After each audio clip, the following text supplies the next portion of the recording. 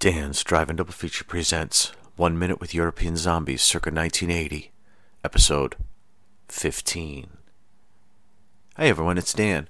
Did you like that pregnant dramatic pause I put in there? It's good stuff. A good pause is always... You can have too long of a pause sometimes, though, can't you? Anyways, what was I saying? Welcome to the show. We're talking about 1980 Zombie Lake, 1980's Burial Ground, JR and AB. No, what am I calling them? Andy. Two super fun in their own special way. Start of the 80s, post Dawn of the Dead, post zombie films. Yay! And where are we now? We are on minute 15 of Zombie Lake. The second young woman has been killed by Nazi zombies. It looks a bit like the people kind of know what's happening here. There's a crowd of people around the mayor's office, apartment, bungalow, I don't know what it is. And a bunch of guys have set this woman's body down. And the mayor was just talking about how if there's anything strange, the police will look into it, this, that, and the other. And now it's time for minute 15. Come on in.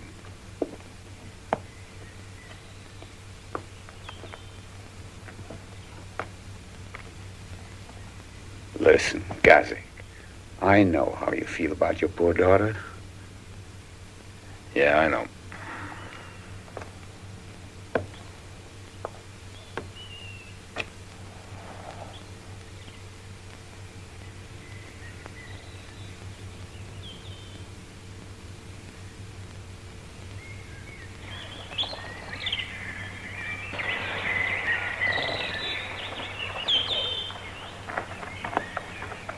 Ah, there you are.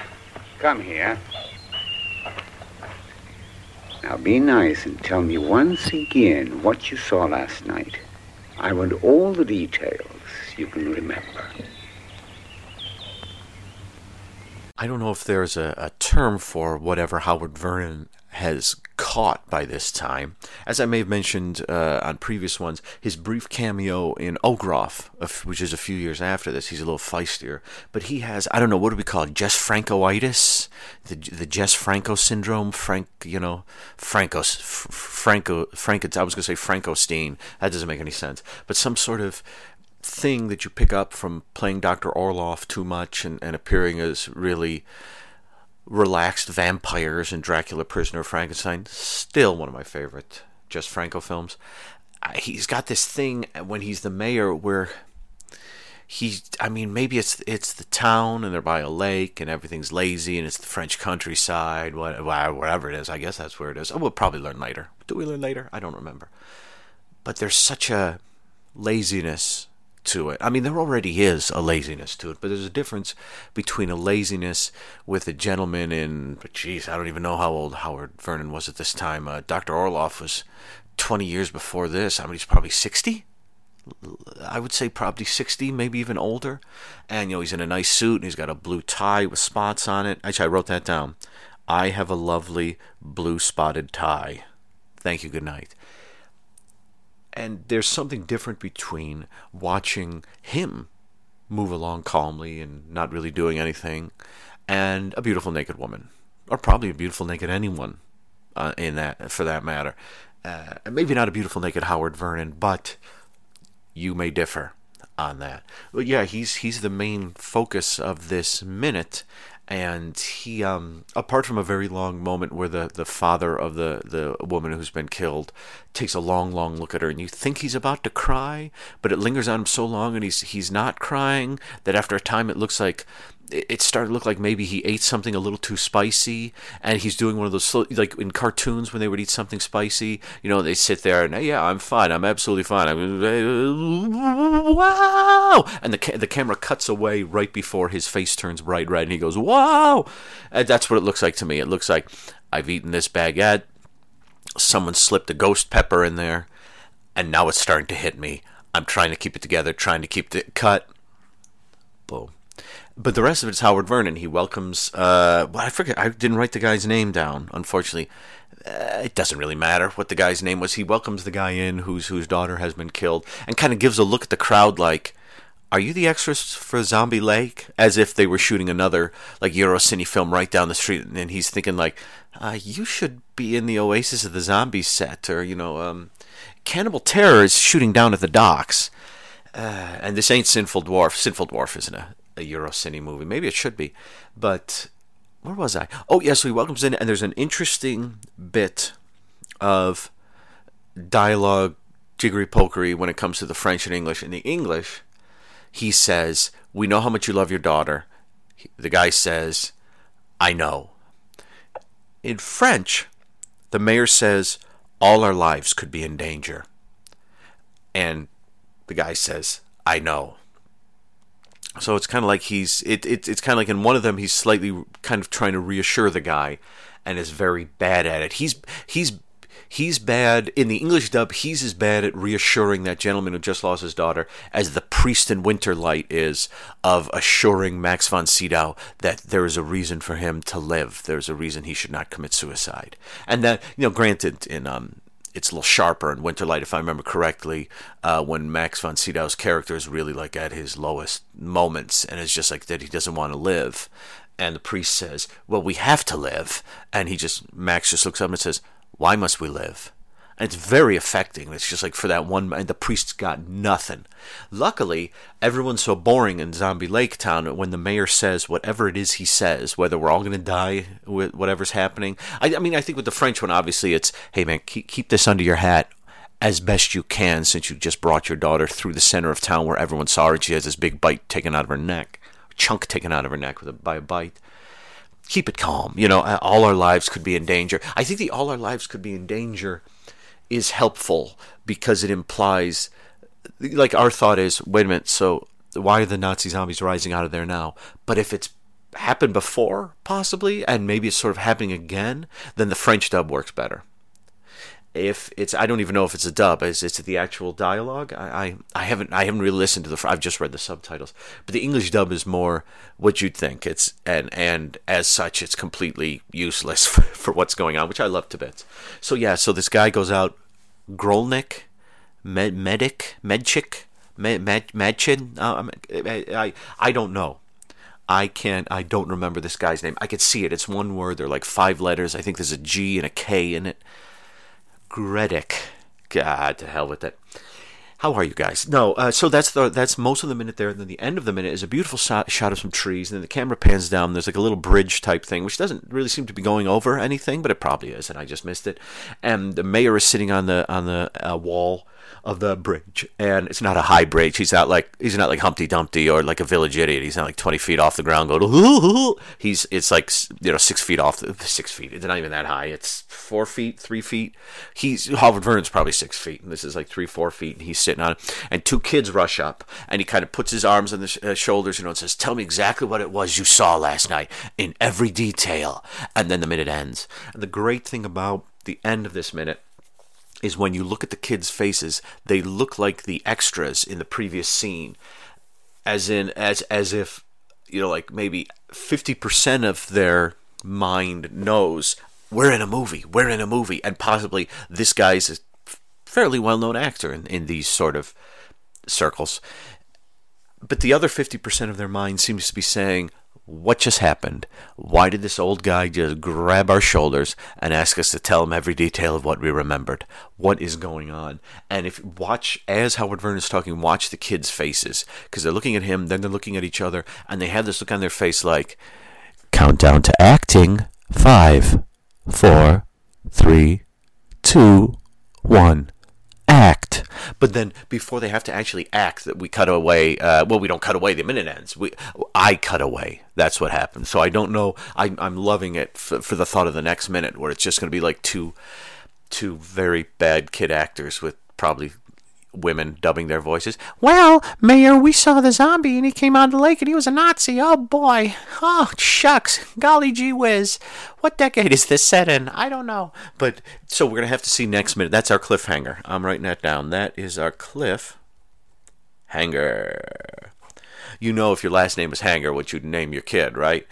So that's the end of minute, I don't even know, 15 of Zombie Lake. And now let us dive into minute 15, a burial ground. Folks have had some stuff to eat, and they are beginning to get up and sort of meander around the grounds. And I think it's afternoon. It also might be evening. It's a little tough to say. But anyways, let's hit the grounds. The burial grounds.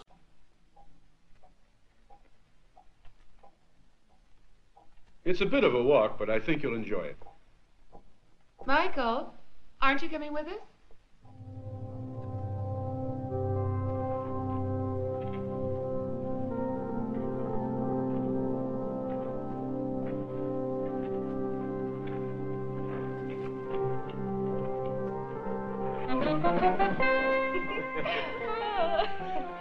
Oh, it's so beautiful here. James, look!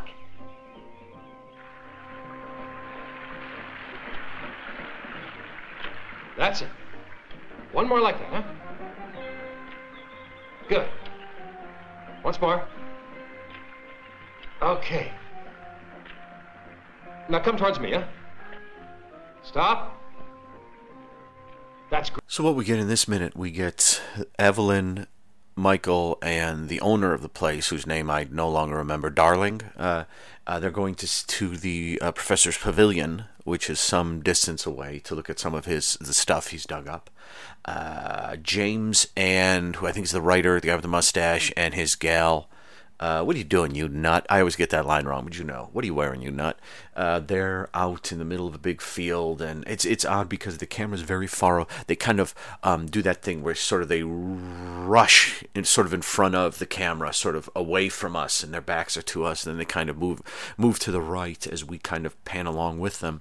And there's a weird moment where she kind of stands on something, and she goes, "James, look at me," and she throws her arms back, and then it immediately cuts to a fountain, and the photographer and the blonde who has the premonitions earlier, and he is taking pictures of her, and he's got male pattern baldness big time, and she's lovely. I hope he's got a good lens on there, because he seems to be standing about 30-40 feet away from her. He's standing on the other side of this large fountain, but he's like 10 feet away from the fountain, so I don't know, 30 feet away or something. I guess he's probably got a really good lens. I always love when they take pictures and things like this. I mean, look at Dawn of the Mummy. Hey, which is super fun-ish. When you're in the right mood, Dawn of the Mummy is the perfect film to see. The problem is you don't know if you're in the mood to see it until you're done watching it, and then you go, that was the right film to watch right now. But if you're watching, you're not in the mood, you go, this is wrong. But then, you know what I mean. So I love watching photographers and stuff I think I told you guys this, I was an extra once, a long time ago, 20 friggin' years ago, on a pilot. I think it was supposed to be for like a Dallas Dynasty type show, sort of a primetime soap opera kind of thing, with like some sort of wealthy political family or something like that. And we were doing an all night shoot. It's sort of like a press conference, dinner, gala kind of thing. And I remember the wife of the politician was Anne Margaret, who I met and was very nice. But I was the photographer. So I was like, as they are coming in, it was like there were two people to my right, with like someone had a camera, someone had a boom mic, there was someone else standing there with a mic, like they were a reporter, and I had the camera, and I was just raising it up and acting like I was saying, look over here, look over, do this. And I've taken photography courses. I've taken 2 years of photography courses. I'm not very good at it, but my eye always exceeds what I can do with the camera. I always, like, in my mind, I go, this is going to be brilliant. And then when I look at it, I think, why did that turn out so wrong? Having said that, having denigrated my own photography skills, I sort of more or less knew where to point the camera, but I love a lot of times where you're seeing this guy and he's like, shouldn't he be closer to her? Or, I think I get what he's doing, but I just feel like with all that water falling in front of her, you're really not going to get a clear look at her unless this is just like, we're doing a series of shots, say, around the area, and we're just going to do one of you in front of the fountain, then one behind the fountain where you can't see your face, but we know what your face looks like, so it doesn't matter. I don't know, but I love it regardless of what's going on. So that's pretty much it. Well, I take that back. There are 4 moments in this. The first one with the one couple, then you get the third segment is with that second couple, and the fourth segment is with this couple, and that's how the minute ends. You may have been able to tell from the music when the zombies begin to slowly creep out of the graves. And you may have also been able to tell from the music the exact moment when we cut from the zombies to James and his gal gallivanting through a field. That would be the moment when you hear the eerie synths play, and then all of a sudden there's like a, and then the well done, sound editor. I don't know if that was something like, I don't know if that was something, just if the soundtrack was old and it was a sort of bad edit made worse over time, or whether it was just simply a bad edit. I mean, yes, it does very clearly delineate that even though the zombies are coming to eat them, they're still having fun. I do like that. There is something about the almost shock musical cue change there. That's like, you know, because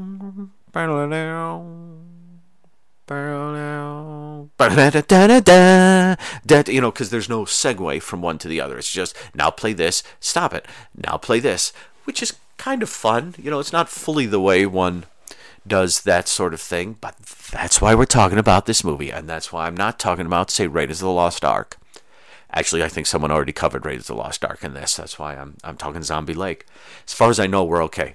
So yeah, then the zombies are creeping out. It's great because they're sort of classic. Like, some of the zombies have really gross masks on and like hand gloves, like decaying hand gloves. Decaying hand gloves sold by Kenner. What was Kenner? Were they toys? I forget. I don't even know why I said that. And then other people are just like people with just like a little face stuff on them. Of course, if these are ancient Etruscans, then they should all be super rotted and falling apart. There shouldn't be anyone who looks fresh, unless they like the zombies in Zombie Lake, they have been killing. Maybe, huh? I don't know.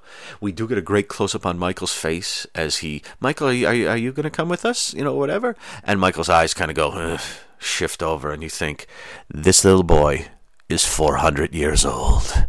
He's a little gnome with a kick-ass haircut and probably great jammies. Did we see his jammies? I don't think we did. I guess that's about it from this minute. I just want to say again that two more things. I absolutely love that music with the zombies. I love it because when we see the people and they're doing their music, da, da, da, da, da, da, you know, it's like we're having fun. Da, da, da, da, da. You know, were this another movie, and were Edvig Finech, is that how you Finech? If she were in it. Then maybe, or Barbara Boucher, you know, one of those, the gal from Lady Frankenstein, whose name I'm blanking on at the moment. I'll think of it soon. You know her, dark hair. She's Lady Frankenstein. She was also in Slaughter Hotel. I'm not going to make you sit around while I try to remember her name. But you almost think like, if one of those women shows up, this is going to be sexy time all the time. But you know they're not going to show up, and the great contrast between it, like the zombies will get them. We know the zombies will get them, no matter how slowly. It's like the Veil in the Heaven Sent episode of Doctor Who. The Doctor knows the Veil will get him, no matter how large the castle is. So the Doctor's smart, so he can begin timing. You know how long it will take the Veil to get to him, and can go to certain spots in the castle and not be bothered for a few hours. These people aren't so smart, as far as we can tell. So these slow, ambling, rambling zombies will get them. And I just love that music that perfectly matches how calm it is. You know, we're up now. It's daytime. It's not even nighttime. You know, we're not attacking at night. We attack whenever we want. So we're up now, and we're walking, and we are going to eat you. Two more things. I added another thing. I like how when these six people and Michael show up at the place, and they're kind of all together, and they're all kind of, rhubarb, talking and going to the place. Then immediately all the couples are separated for a few minutes, and then boom, we're in the dining room, and they're together for 2 minutes. Now boom, they're all separated again. So we have no concept of their relationships towards each other. Are they friends? Are the guys friends? Are the gals friends? Bring along guys. Are they all friends together? Are they? We have no concept of that, nor do we really need it. All we need to know is the zombies are going to eat them. Yeah, and the other thing is, final thing, then we'll wrap it up. The Severin Blu-ray looks so nice. I mean, look at that shot in the fountain at the end of the minute. That is gorgeous. Look. I always say like. And there are plenty of Blu-rays of films that I adore, like The Redeemer or Sasquatch or Neon Maniacs has some of it, where there are certain Blu-rays that don't have the full-on depth of field. It's basically we're preserving, several of the AGFA releases have that. We're preserving this film, this is the last print ever, so we're preserving it. So it doesn't have sort of like the detail and the depth of field, but boy, I love a Blu that has the depth of field on it. And actually, I would say rather than the fountain shot, look at the shot with James and the gal. James, look at me. Look how far back into the grounds you can see. I mean, you can see so far back. I think you can see them making another zombie movie back there. I can't quite say for certain, but I think if you look way in the back, you'll see another crew looking at us, watching them, and they're making, I don't know, when was it? No, that was French. I was going to say JR's zombie film was the year before, Grapes of Death. Maybe they're shooting some forest scenes for one of the zombie movies. I don't know, but I just love how far back you can see. I think it's awesome. Having said that, I'm going to wrap up this minute because I've talked for far too long, and I want you all to listen to this. That was another one of those pauses I talked about earlier. I feel like that one, you're going to have to get back to me and tell me whether that was a good pause or that one was too long. Listen to this.